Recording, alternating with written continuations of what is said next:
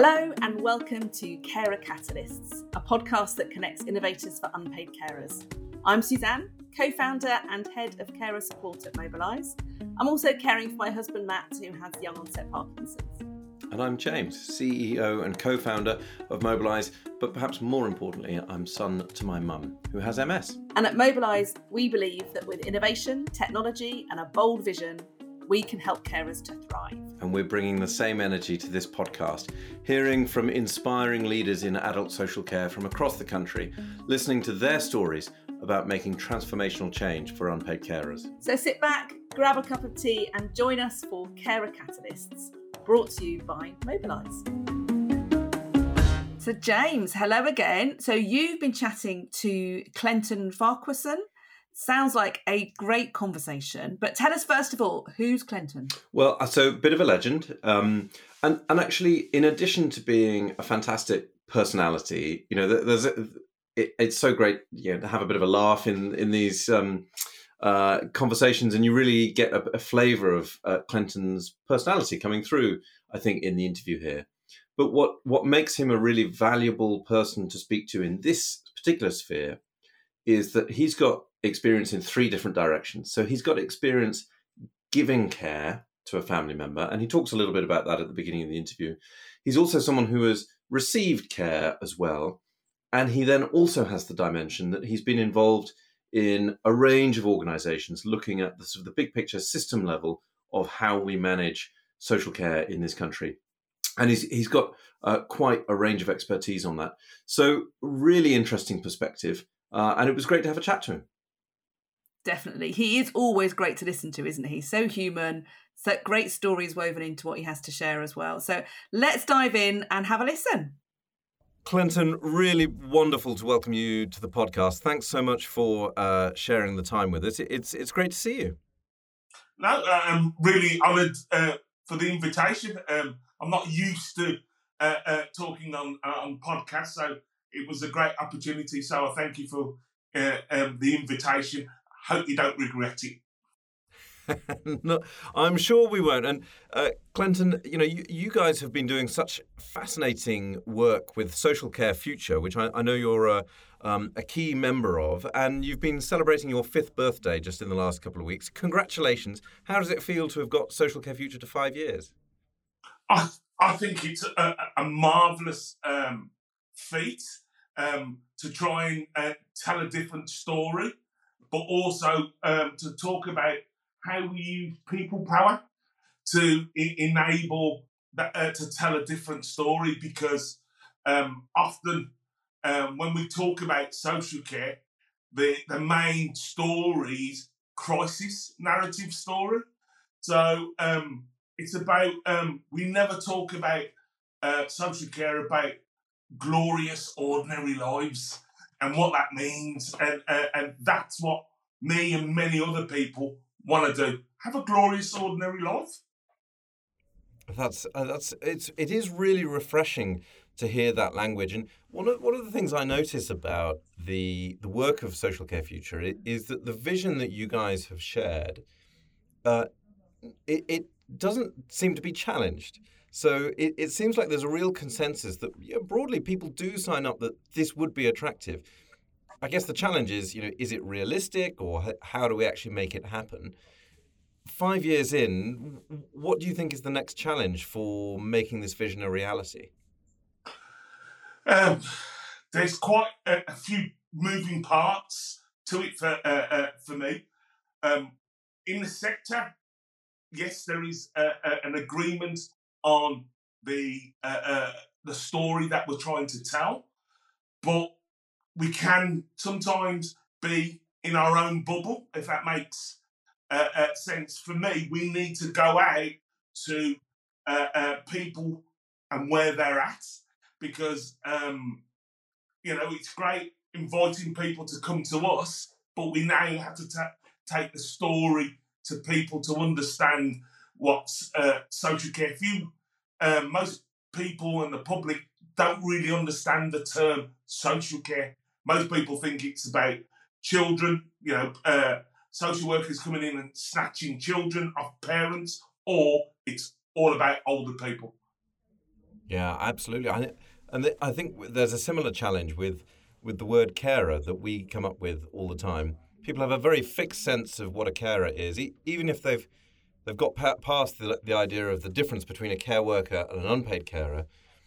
So often, carer means dealing with with a person's intimate needs, and actually, a lot of us in a caring role might not be helping with that specifically, but have a very significant contribution. I wondered, what role do you see, or what place do you think carers have in the social care future vision? I think that everyone has a massive part to play. And the analogy that when I talk about care and, from carers' perspective and unpaid carers, is I am a person who draws on care and support. So I have my own personal assistants, a team, personal assistants that enable me to have a life. But my late father, I was an unpaid carer for my late father who died of prostate cancer. And also, I'm an unpaid carer for my mum who has COPD and Parkinson's. So the issue for me is we often see caring, either as a person who draws on care or carer or unpaid carer as binary, but I embody all of that. So, those silo thinking doesn't really help us. So it's about trying to unpick that and understand we have multiple identities when we're talking about caring. It's so important, isn't it? And I think one of the really interesting conversations that we have with many people in our audience for this podcast who are commissioners, directors of social care, carers leads, is breaking out of that understanding of carers are a specific group of people, and thinking more that we're all in that position. And tomorrow, we could suddenly be in receipt of needing care, or we'll be in a caring role as well. And in a sense, having the language of a carer and identifying that is quite unhelpful, because it suggests that there's a different group of people as well. I wonder, Clenton, one of the projects that I first came across your work through was the Archbishop's Commission on Reimagining Care. And I think it's so important that word reimagining is in there. Can you say a little bit about your experience of that commission and the process of the quite difficult process of reimagining what might be possible? Thanks for that question, Jade. From my point of view, being a member on the commission was looking at social care reform from a different perspective. And the word love came up. And if we think about the word love, it's not often associated with adult social care. And but love for me and many others who, when we were on the listening events and listening to carers and unpaid carers and people who draw on care and support, and in social care futures, we include the term person who draws on care and support to include carers and unpaid carers. But love forms the foundation for empathy, compassion, and support. And I think love in social care is like a glue that holds a mosaic together, and each individual unique needs, emotions, and experiences are varied pieces of the mosaic, and love acts as the bonding force that unites and creates that beautiful meaning of a whole person. We sometimes, it gets lost in that everyday demand and crisis narrative, and we forget that at the centre of all of this is people and connections. Isn't it interesting that you used the word joy earlier? There's the word love coming up there. They're not the words that we hear in discussions about public service reform. And I always think it's really interesting when we say, how do we fix social care? We dive straight into funding, entitlements, all of the various different questions. But actually, when we speak to the community of carers at Mobilise, we're talking a different language, which is just the sort of the realities of life, and sometimes that can be really, really tough. Sometimes it can be absurd. Often talk about you're a carer when you start talking about bodily fluids at the dinner table much more regularly than anyone else. And actually, it's wonderful to be able to capture that. Now, Clinton, I know something that you're really passionate about is the concept of co-production. So just kind of bridging that gap between the concept of a gloriously ordinary life and where that comes into contact with public services, how they're delivered, how they're envisioned. Can you tell us a little bit about what co-production means for you?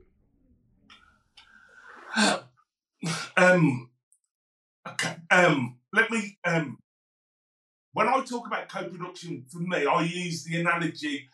Co-production is a long-term relationship. It's not a one-night stand. Now, when we talk about co-production and how it can contribute to, say, commissioning of services, for me, in several ways, and some of the examples are, for me, it can stimulate innovation as people who draw on care and support and carers and unpaid carers, their perspectives and unique insights and ideas, how we coalesce around that. But also, when co-production is done really well, it addresses social inequalities by involving the most marginalised people, and often that are carers and unpaid carers, but also disadvantaged communities. And we also forget sometimes it's allowing for user-led organisations or charities and from their perspective, to enable a more personalised response and responsiveness to real-life situations that we have. And for me, the fundamental things that I often talk about, these principles of co-production, there's three for me, and often we forget. And the first one for me is, as human beings, we're naturally different and diverse, but we try to put everyone as a one-size-fits-all. The second element or principle for me is, as human beings, we are curious. We are curious. So how do we try and use that in co-production? And the third principle for me is, if you think our minds, the human mind is inherently creative. So how do we unleash that in co-production? That's what co-production means to me personally. So it's involving people to shape from their individual and collective, perspective, because we have to look at I'll call it a blended approach of individual perspective and systematic perspective. If sometimes we don't see and hold that in our minds, we have to have a blended approach to the individual perspective of your everyday reality, but there is some inherent and embedded structural inequalities in care and support as we know it. It's really interesting. I'm just putting myself in the shoes of a commissioner or carers lead. I'm coming up to review the specification for my carer service. And I've got buy-in from the senior team who, let's apply co-production to this. You're saying that this has to be a long-term relationship, not a one-night stand. So maybe I'm now regretting that I didn't start having these conversations 2-3 years ago, because I need them to come now. Does that mean I just have to give up? It's not going to work. What would be a helpful first step to start that conversation happening? Well, the first step for me, recognise the here and now.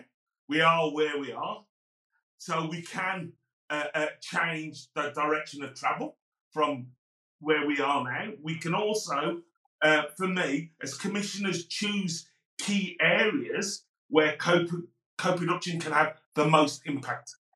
So think about that, but also involving people with lived experience and people with learned experience. And remember I said we kind of silo people to them and us. What co-production is supposed to be delivering is the wider us. But we've gone into the them and us and how we set up activities for co-production. Oh, we need some people with carers and unpaid carers. Yes, we do. But that can be held in one person. But we need to make sure we get as many diverse views and voices, but also the issue sometimes with co-production, there's a phrase that I think is quite disrespectful for co-production, and the phrase is the usual suspects. I rather reframe that language and say central voices, because it's central voices, but what we need to do is widen it to get and capture the most marginalised voices that are seldomly heard. That's really valuable. I can just imagine people scribbling that down now as a key thing. So I'm pulling together a little co-production group to have a think about a specific commissioning exercise that's coming up. Not dismissing people who you might have heard from many times before. They will probably know the sector, know know their way around the council better than many others will. So really valuable to have that there. And how can we supplement that with some of the other voices that we're not hearing? Really interesting. I also really like your use of the phrase curious, because so often it may be tempting to go down this route, but having a reasonably good idea of what you want to come out of it, and actually to embrace that curiosity and let the conversation go wherever it naturally flows, can be initially quite terrifying because you sort of give up a little bit of control, but actually it can unlock some really valuable elements in there as well. So Clenton, I wonder if I am a commissioner at that terrifying moment where I can either go down the co-production route, give up a little bit of control, introduce a bit of risk, and introduce some complexity, or I can take the safe bet and just do it the way we've always done it. Surely the latter feels like an easier route to go down at that moment. One of the things is we often go for what we perceive as human beings and individuals the least path of resistance. So we will, and that gives us that safety blanket.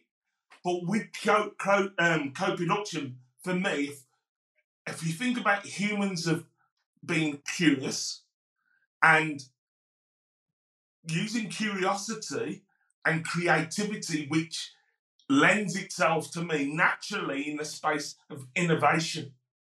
So if we enable that to happen, create the foundation, and some of the foundation for me is, I'll call it the housekeeping of co-production. Some of the housekeeping is what's inside of that we can influence, in the decision making. Often that's not clear. Often we make things. The absence of trust is really important in co-production. We have to have trust, and for me, trust. I use the analogy of trust is like an orchid, and if you remember, an orchid is very delicate, so you have to nurture it to make for an orchid to flourish. We don't do any of that in co-production. So, and remember, co-production is about relationships.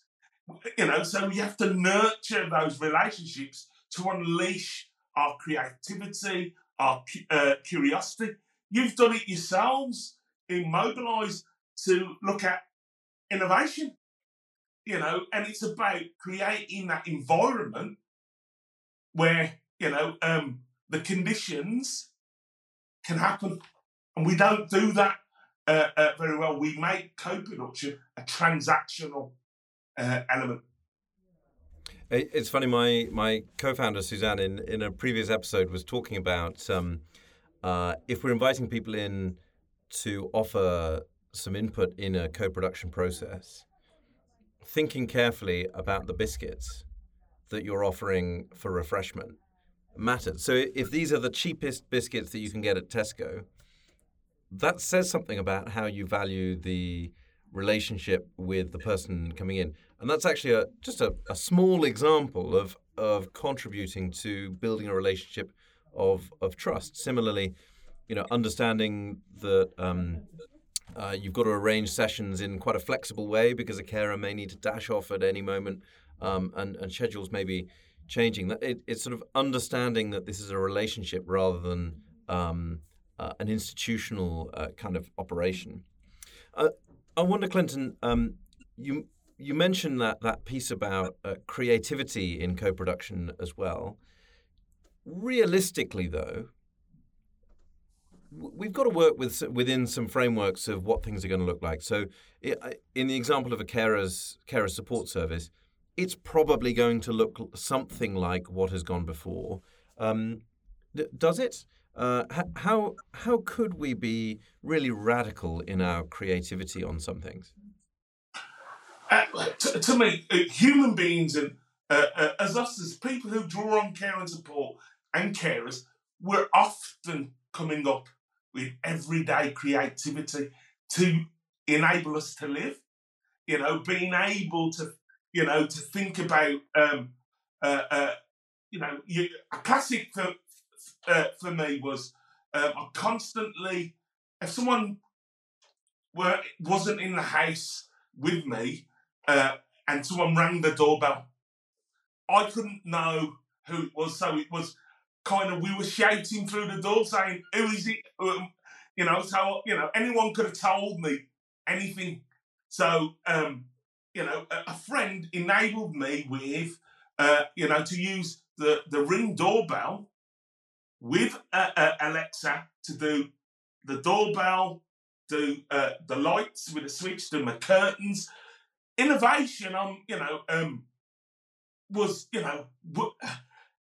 the things that it can be done in everyday technology is unbelievable. And that's creative and people talking and adapting what's already there. Does that make so that's what creativity, and I hear constantly from people how they've adapted, explored, and things that are already there to enable them to have a life. But we need to capture those stories that enable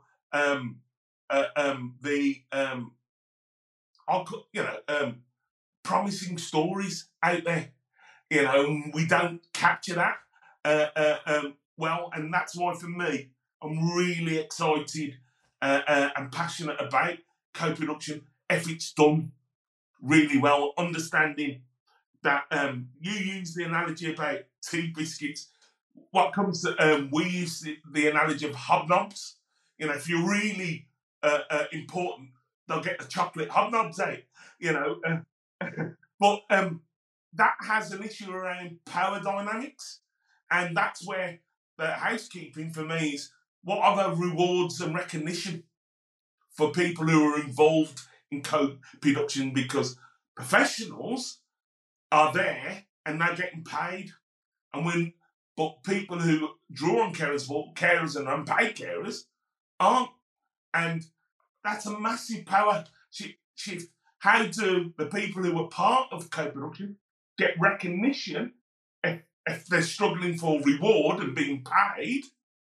How do they get recognition for, what they've contributed? Because that gives self-esteem, self-worth, all of that. That's the human elements that we don't do too well in co-production. And are there any great examples of that kind of reward? So, quite often we see £10 vouchers for coming along to a session or whatever it might be. Are there any ways of rewarding people that you feel really embody that sense of respect? I'm seeing more and more councils creating reward and recognition policies that will flexible to look at if people are on benefits, or to recognise that dynamic, but to reward them and recognition in different ways. Others who aren't, have the benefits system, who get paid, because and I know more and more local authorities are creating lived experience roles and creating paid jobs for co-production leads with lived experience in this, whether that's carers or unpaid carers or people who draw on care and support. So it is some really innovative work around co-production. I would say Hammersmith and Fulham, that are doing some really interesting work at a systematic and operational and service level about co-production, because sometimes we don't do co-production in those three levels. Yeah, really interesting. And so particularly for directors of adult social care in the audience, that's your opportunity to create a culture across the organisation where this is really embedded. You're making a statement about prioritisation there, but can of course still be done if you're in a particular team looking at unpaid carers, for example. There are still things that you can do which make a difference. And Clenton, my last question, I guess, is really, in your experience, more generally, in terms of making things happen, getting innovation or getting new ways of thinking and getting that diverse, curious creativity going when it comes to social care, what are the key steps that you would take to block through whatever resistance might come way to get something really exciting happening? For me, that's a really good question. It's a big question. Well, I'm not just giving you the easy ones, Clenton. For me, is that at the moment there's quite a lot of rhetoric in this space, and what I mean by that, there is good intentions, but no real change. And for me, we need to crucially think about turning the dial from not just raising awareness about this situation, but to making change happen. I think a few ways we can do this. One is establish mechanisms for how does accountability and oversight to meet the goals and objectives set out in the reform, and I call the reform about social care futures. Everyone in every DAS in England has signed up to social care futures, but also there is a document that I'd ask your listeners to be aware of. It's called the ADAS Time to Act. It's their roadmap, and it's looking at some objectives that need to look at, technologies in there, innovation, prevention, there are ways of all of that has to be co-produced, but also there needs mechanisms for accountability within that and oversight. So that's why I say co-production at a strategic, operational and service delivery. It needs people, especially carers, unpaid carers, and people who draw on care and support, involved in those decision making.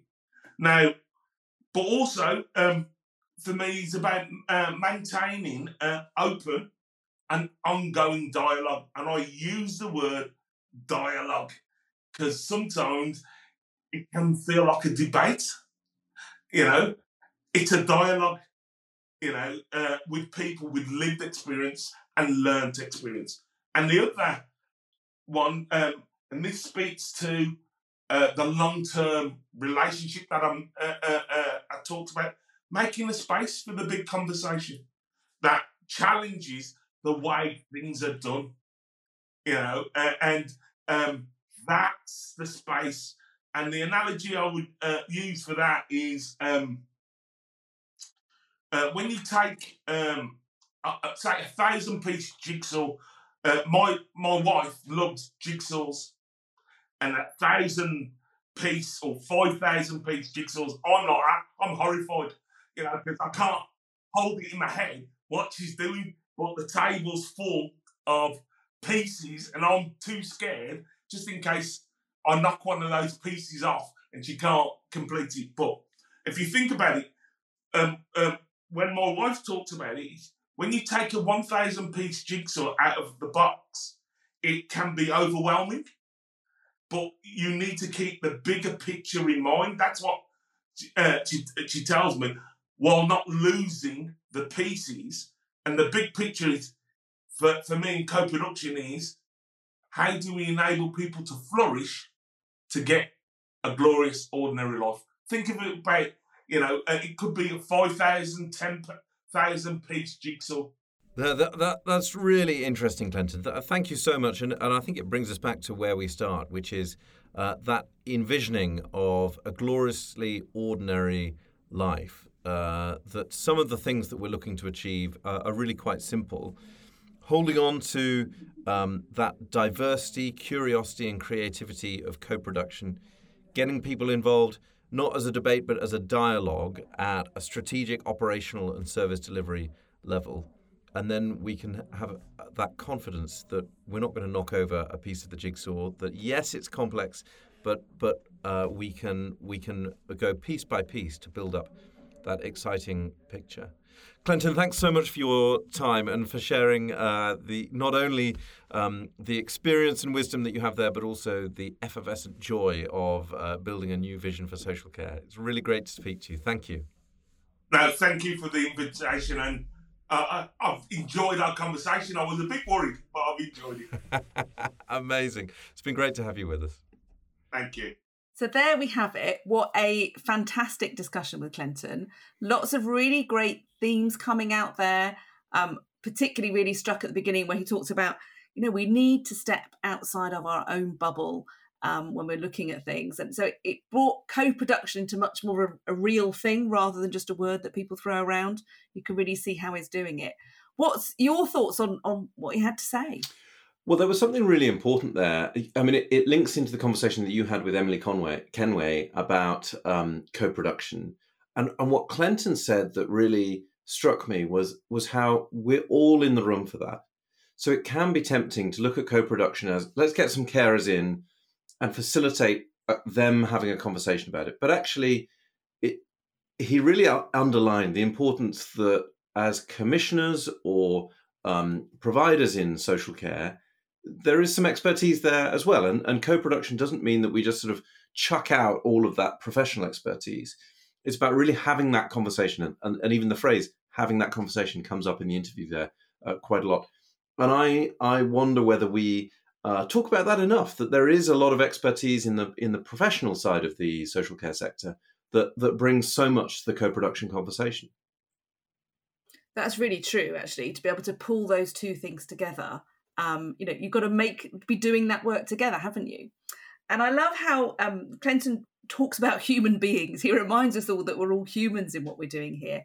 And he talks about us being curious and really leaning in to hear from other people about how creative we can be, and yet stepping out of what's already there. How did you take all of that? Well, I'm sure that will resonate. It will probably resonate as a challenge for a lot of our listeners because, in so many of these conversations, our starting point is we need to build a specification for a carer support service that's got to be launched by March or whenever it is.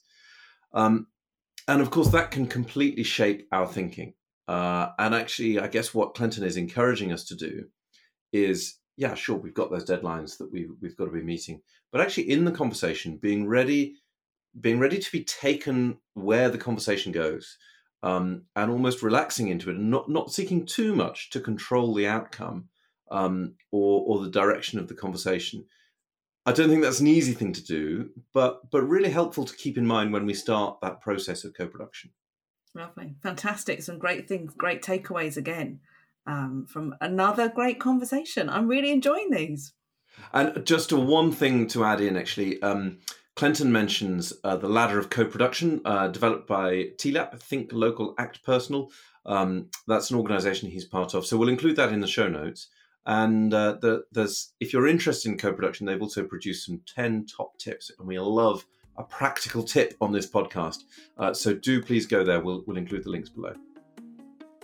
Fantastic. So great to be sharing these resources, isn't it, as well? They've been, hard worked on, developed in co-production, and now shared so generously. And fantastic to have those at our fingertips.